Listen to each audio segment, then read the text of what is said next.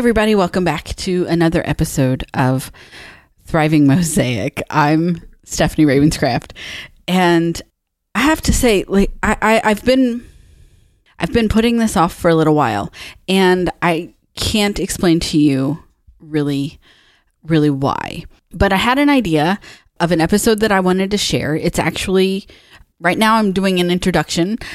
I'm going to share an episode of my podcast, The Full-Time Mom, from many years ago. This recording that you're going to hear was originally made on February 2008. So a very long time ago. And I won't listen back to myself, just not something that I do. My husband was so kind to go in and to he didn't transcribe it. He put it through, I think he used Otter. And so he put it through Otter and got a transcription for me of this episode for me to read through. This is an episode that obviously I said I did in February of 2008, where I talk about my sexual abuse that I went through as a young child.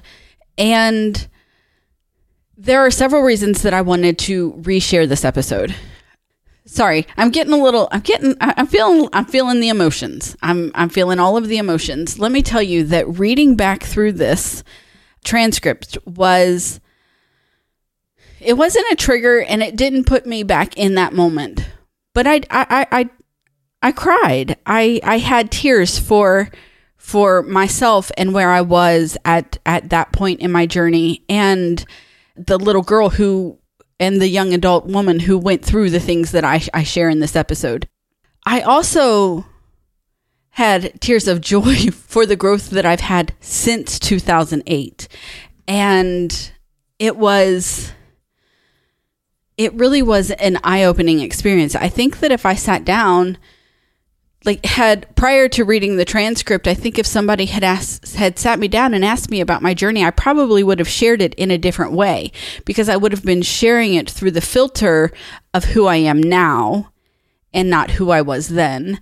And I hope you understand what I mean by that, because I'm not the same person I was in 2008. There has been tremendous growth, and things have changed so drastically in how I deal with, or how I have dealt with, these circumstances that were my childhood.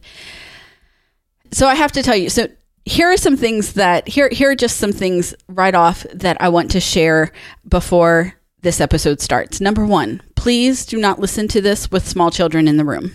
It's just please don't. Number two, I was listening to this, and here's another one of the things that I have now in the 15 years since this episode originally aired. I, in those years, have put some things together and remembered some things more clearly. So some of the ages and timeframes that I share are a little different. Not that it makes a difference in the grand scheme of telling the story, because it's still the telling of the story. But there are some things that I was like, oh, well, it's funny how you remember things just differently through a lens of trauma. And then when that trauma is in childhood, things don't always come out clear, and you don't get a clear picture. So there are some things that I know now, that just details and ages and stuff that are just a bit different, but they don't make a big difference into the telling of the story.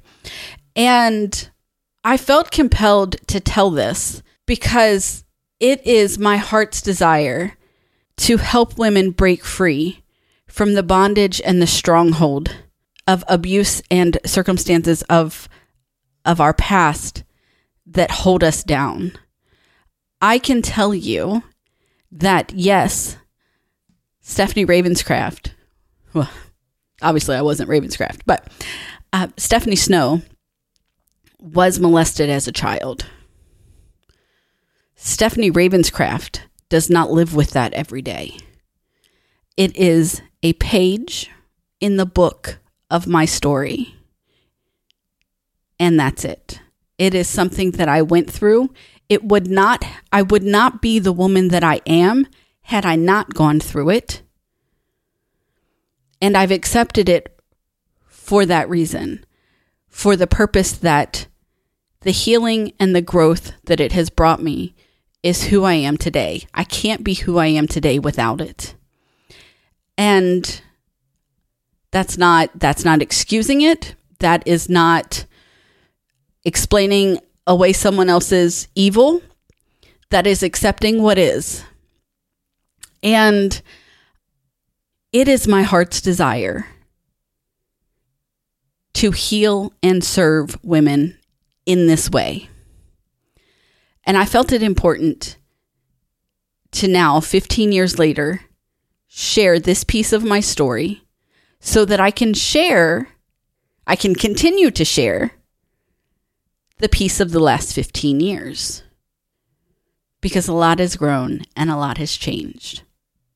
So, I will tell you that when this originally aired, it was not a dialogue, but my husband was present. He was in the recording with me.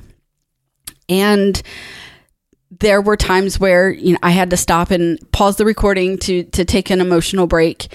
And he was there as a support for me. There were times when we did have some dialogue and some conversation. But for this retelling, for this resharing, he has gone through and edited the original episode for me. So there might be times where you hear his voice, but then the rest of that is edited out. Please know that I know what has been taken out. I have read the transcript. I read it before and I read it after. He left in the parts that I told him to. And so it is an edited version of the original. And you will hear him in there from time to time.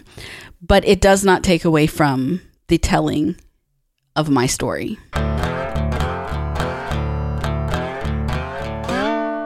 I'm going to start off by saying I'm a little scared. I'm a little nervous about going here. But let me tell you why. This episode is something that I never intended to do. But here is what happened. On episode 20, I had mentioned my excitement and my relief at the fact that I was molested as a child and that man was finally convicted and put in prison. I had mentioned that and talked briefly about that in episode 20 of The Full-Time Mom. So what I'm going to do today is I know that I'm not the only woman, the only person, because it doesn't just happen to little girls, it happens to boys also. I know that I'm not the only person who has ever had to deal with some type of sexual abuse. So I knew that there would be some feedback that would come in as a result of mentioning that and talking about it. But I never imagined the amount, or I was overwhelmed for weeks at women who shared kind words, who said, I can never imagine anything like this happening. This is not something that I'm thankful that this is not something that I ever had to live through. But the way you share your story and the strength that you have is encouraging. And those words are humbling. So here is where I'm at today. I got one email the day after I released that episode saying, I admire the way that you are able to talk about your past. And I wonder, how did you get to a place, not comfortable, but God has done an amazing work in my life where he has redeemed that and really given me an ability to talk about it and to share it without having to constantly rehash all of those negative and nasty evil demons that have followed me, or that did follow me after. So I got one email asking me to share how I came to a place today that I am. And I thought, well, I'm not really sure this is the time or the place to talk about that. And so I just kind of put that away. And I started praying about how I would respond to that question, because I don't want anyone to ever think that it was of my own strength. And I got another one and another one and another one. And I think after probably the 9th request to share my story a little bit deeper, I guess, I felt overwhelmed at the fact that, okay, maybe this is somewhere where I need to go. It is my hope that I can do, okay, this is, wow. Okay. I'm being real here, people. I'm being really real. It is my hope to do great things and to touch people through this podcast. And it just became abundantly clear after that 9th email that I think maybe this is one way that I can. And so as soon as I can regain my composure, I'm going to share a little bit of my backstory and a little bit more about how God redeemed that part of my life. Okay, so I'm back and, here. Can't say that I'm necessarily better. I'm here right now.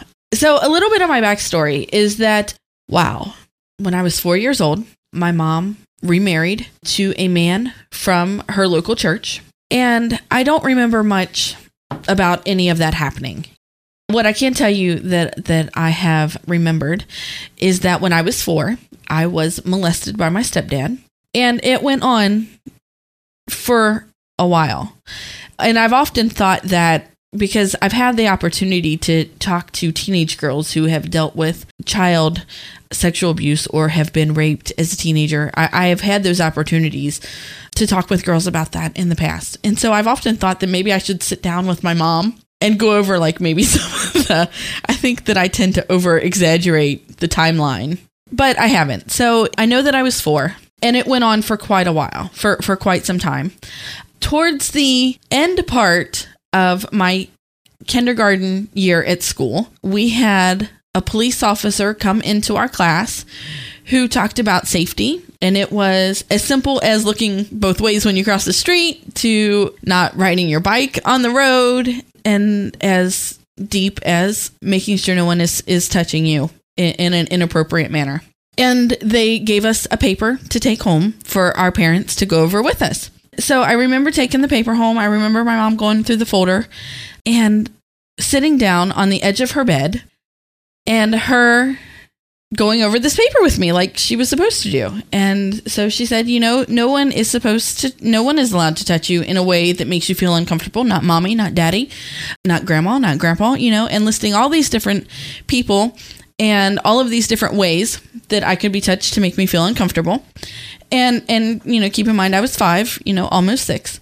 So she goes through this huge list of people. And at the end, when she was done and we had our conversation, I said, well, mommy, does that mean Jerry? And she got this. I remember the blood leaving her face. I remember the paleness of her expression in that moment, which is really something that I wish I could forget. So then the question started, well, what do you mean? And how has he touched you in these things? So anyway, that is how my mom found out. I think that had it not been for that police officer coming to my class that day, it would have went on for a much longer amount of time. And she did not doubt me. She did not question me. She ended the marriage immediately. And then I was, they did all the great counseling things that you do with kids. I remember going to the counselor and the dolls and, but that may be more than you want to know. There was a period where my mom was not married. It was just me and my mom and my brother. And then there came a time when I was 10, for reasons that I do not recall. This man was actually in our life again. And my mom, whom I love, and it is not her fault, and I don't blame her, and I don't want you guys to think that. But my mom was a very naive person up until about maybe 2 years ago.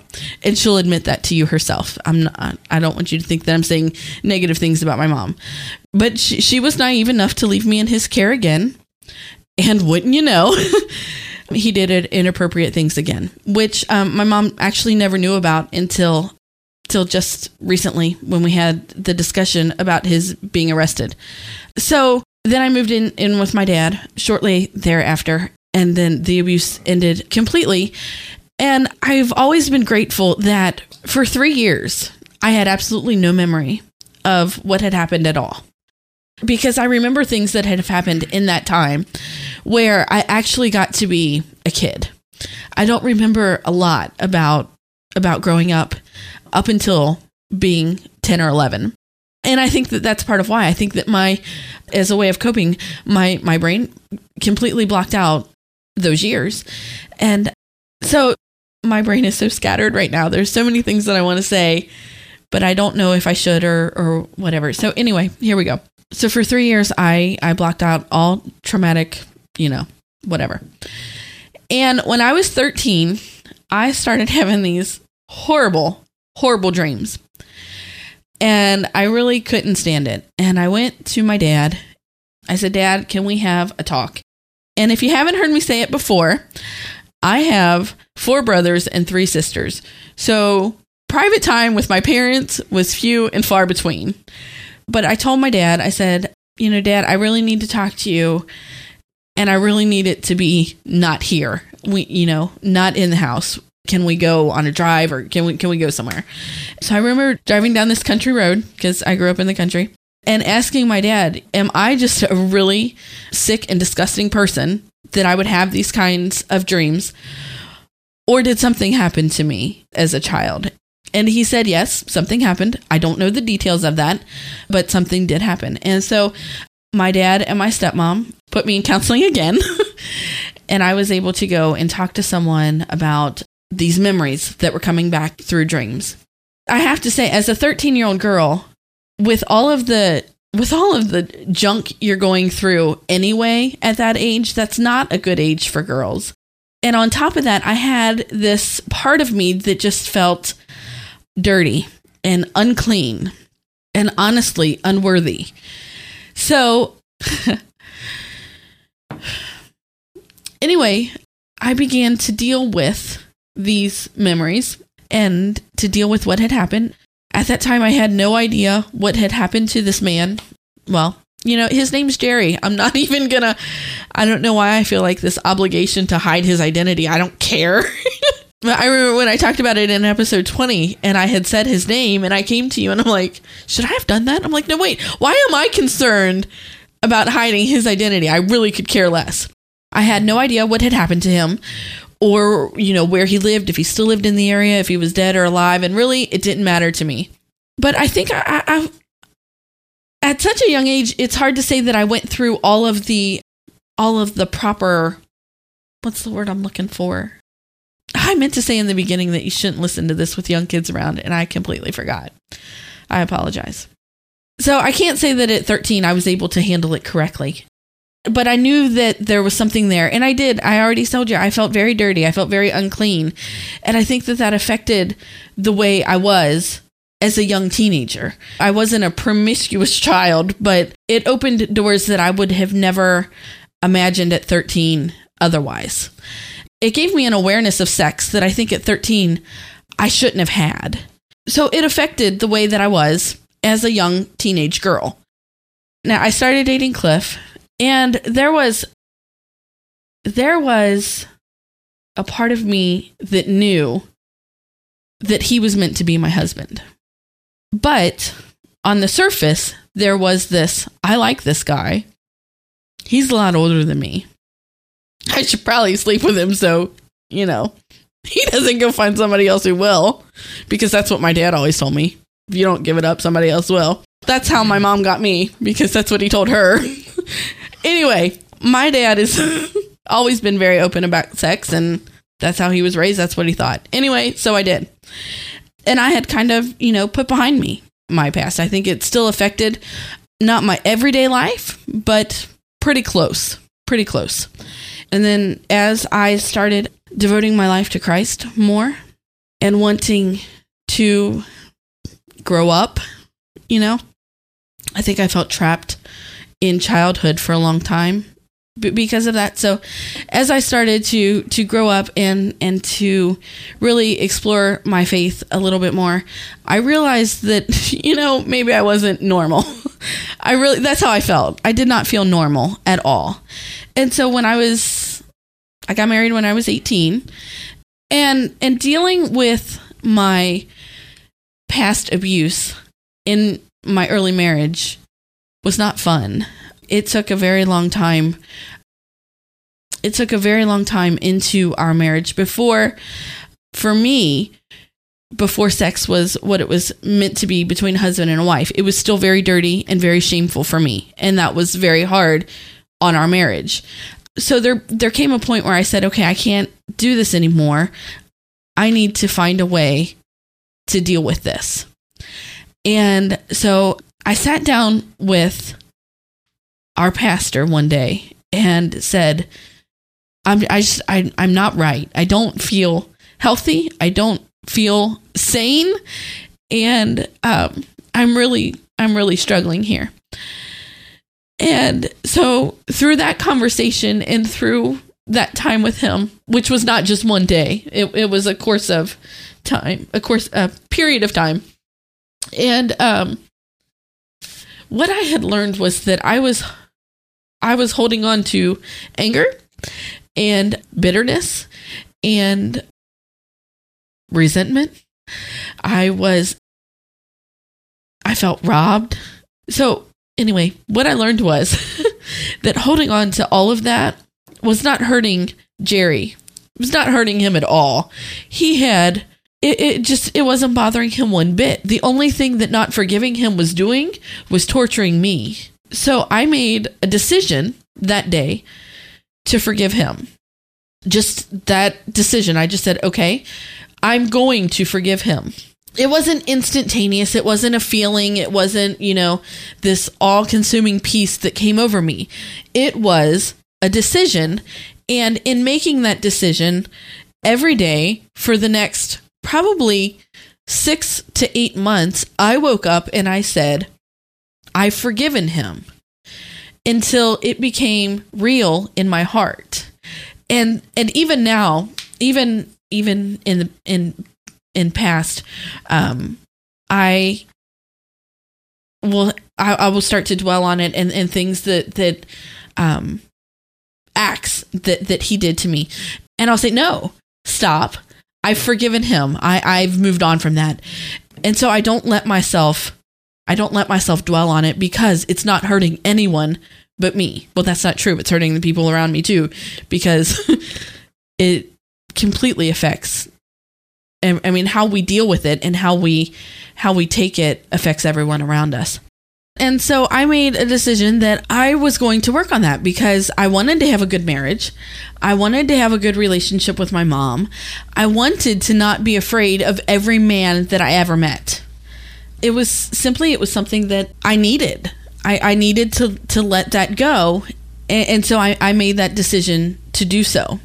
And it took a good long time before I started to feel comfortable in my own skin and meeting people and just living, just being. I think that is the point when I made that decision to forgive him, I really started being me, just being me, learning who I am. And that was a long process for me. Then Cliff and I got the most wonderful news that we were having a child. And it had been several years that process had begun. And I really felt like I was to a place where I was happy in myself and confident in myself. And then I got pregnant, and I never imagined that my pregnancy would affect my mind in the way that it did. Because not only did I start feeling terrified for my child, that this would happen to them, but it took me back to being a child as well. And so I almost felt like when I was pregnant with Megan, and these are things that I have not shared with anyone, not even Cliff, but when I was pregnant with Megan, I really felt like I had to start all over again. When I found out I was having a daughter, I mean, I had the fear, the terror when I found out I was pregnant. But when I hit that 21-week mark, and I went to the ultrasound, because let me tell you, I was convinced I was having a boy. And because I think I needed to believe that in my heart. I needed to think that. And when I went to the ultrasound and they actually told me that I was having a girl, I think my terror doubled, because I was just scared to death that this would happen to her. So I started all over again. And I said, no, I have forgiven him. I have moved on from this. I am not going to touch my child inappropriately. I was terrified to change her diapers. I thought I thought that I would touch her the wrong way, or somebody would think I was touching her the wrong way. I was terrified of having this little girl and thinking that I would harm her. So every day, I've moved on from this. I'm not like that. I'm not like him. I'm better than that. And I would never hurt my child. So really, when I had Megan, I started all over again. And again, came to a place where I was happy in myself and I was content with myself. And then Megan was probably just over a year old when I had the first real opportunity to witness to another young woman who was dealing with past abuse that had happened to her. She had been molested as a child. So this was my first opportunity to say, wow, you are where I was yesterday, or the day before, because it really was at that time a daily process for me. And once I shared my story with her and we prayed together, I really felt that peace and that calmness and that feeling. Now, you cannot see my air quotes, but I do them all the time. That feeling that I thought I would get from speaking the words, I have forgiven him, I got the first time I got to share my story with another young woman. And that's the first time that I really felt that God had redeemed my life. And I need a moment. Okay. And I went, after that experience with that young girl, I honestly went for, I could probably tell you, 2 years, 3 years. I think it was 2.5 years without even a thought. It was great. I had another baby. I was happy in my family. I was becoming who you know today as this person who I love life. I love my life. I love my God. And I'm not going to let anybody stomp on me because I think that I've had enough of it. I have become, it was in that time when I found myself and who God wanted me to be. And then this crazy little thing happened. Crazy little thing. My daughter was getting ready to turn 4. And that meant something. Well, to me, that meant something really bad. I felt this extra need to watch her like a hawk everywhere I went. I was terrified to leave her with my parents, Cliff's parents, anybody. That was a really, really a hard time for me because it had been so long since I had even thought about where I had come from. So I started saying, okay, I'm past this. I have forgiven. I have been forgiven and I have moved on. But that wasn't working anymore. It was like I was right back when I was 13. And it just was amazingly painful inside to be. I'm really sorry, people. It was amazingly painful to be inside myself. And I couldn't close my eyes without seeing his face. I couldn't close my eyes without hearing his voice. I couldn't close my eyes without seeing that apartment. It was an awful time. And then I remember buying this book, this stupid self-help book. But I had bought this book and I set it on my dresser. And I never touched it. It just sat there. Until one night I was sitting on the couch watching TV. And Cliff came in. He said, "Stephanie, are you coming to bed with me?" Which is what he said to me all the time. And the majority of my abuse when I was 4 happened at bedtime, in his bed, with my mom sitting in the next room. And so, with those words, I was 4 again. And I said, I cannot live like this. I cannot live like this. And I remember picking up that book, which I never finished. All I did was pick it up. I can't even tell you where it is this day. But I remember picking up that book and I opened the first page and it said, yada, yada, yada, you know, you can do this and you can do that and you can do this. And I said, look, I said, God, I cannot go on like this. I cannot do it anymore. I have forgiven him. I have forgiven myself. I have, which, it wasn't my fault. I didn't do anything wrong. But, you know, I've forgiven my mom, because I can tell you now, it was not my mom's fault. That man was evil. She had no way of knowing that. But at 13, I didn't know that, you know? So I started again, waking up every day. I've forgiven him. I've moved on. I can move on with my life. And that probably took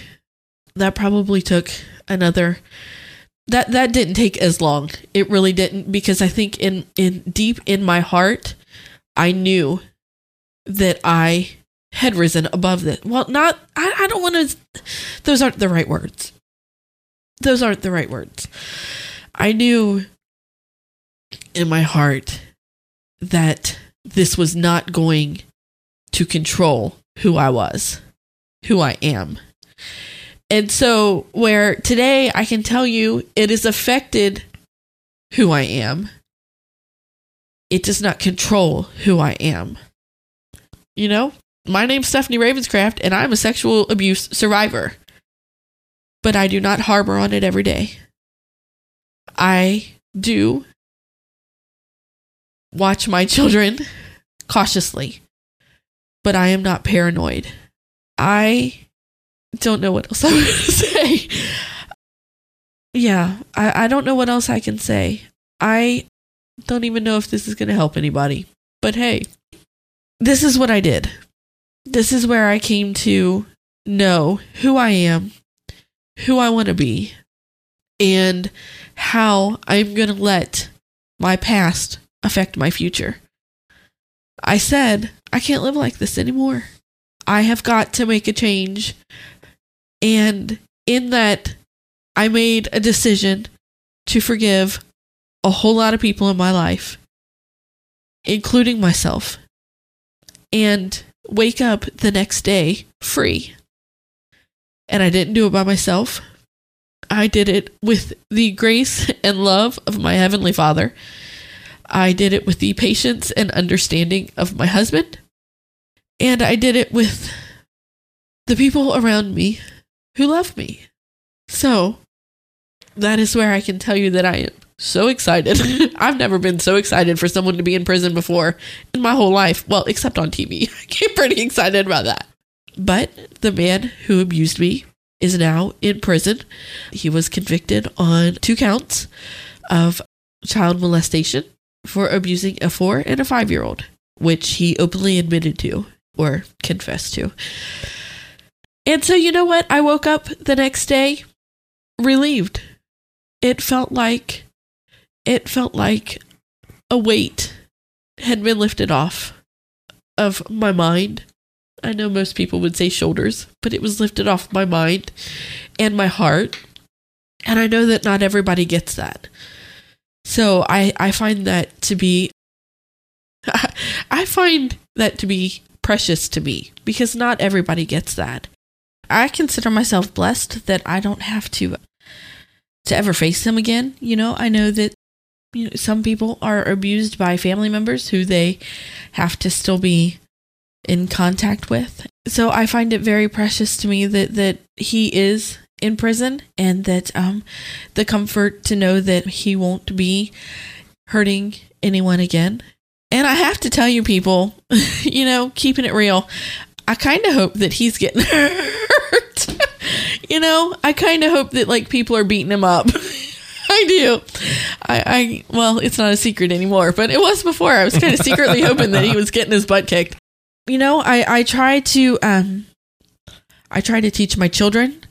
Well, there's a funny story that actually came out of this, because I was terrified to have a daughter. And so always, I think that I always said it to Megan, even when she was an infant, newborn, can't understand me. telling her as I was changing her diaper or giving her a bath, getting her dressed, anytime when she was naked in front of me, telling her no one should touch you in a way that makes you feel uncomfortable. No one is allowed to touch your vagina without your permission, or giving you a bath. I always said that to her, always. And then I took her to our pediatrician for her 2-year well child checkup, and he goes to undo her diaper to check her vaginal area to make sure it's developing correctly, and she kicked him in the face. And through my humiliation, I was mortified. I had to explain to him that I had taught her that nobody is allowed to touch her. And Megan was a very bright 2-year-old. She could already speak in sentences and stuff, and so she told him, nobody's allowed. I didn't give you permission to touch me there. And so then maybe I laid off for a little while. Maybe I overdid it a little. But I'm always making sure that my children are aware that there are mean people in the world. There are untrustworthy people in the world.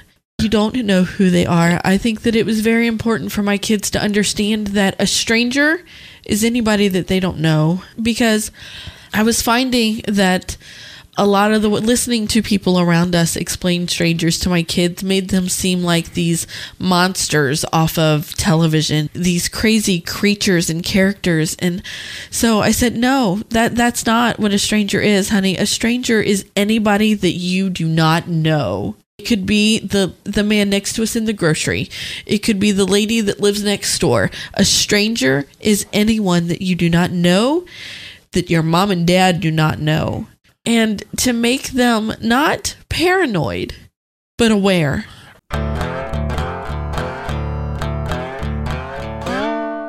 Okay. Heavy, right? Heavy for me. I really want... I don't even know how to put it into words.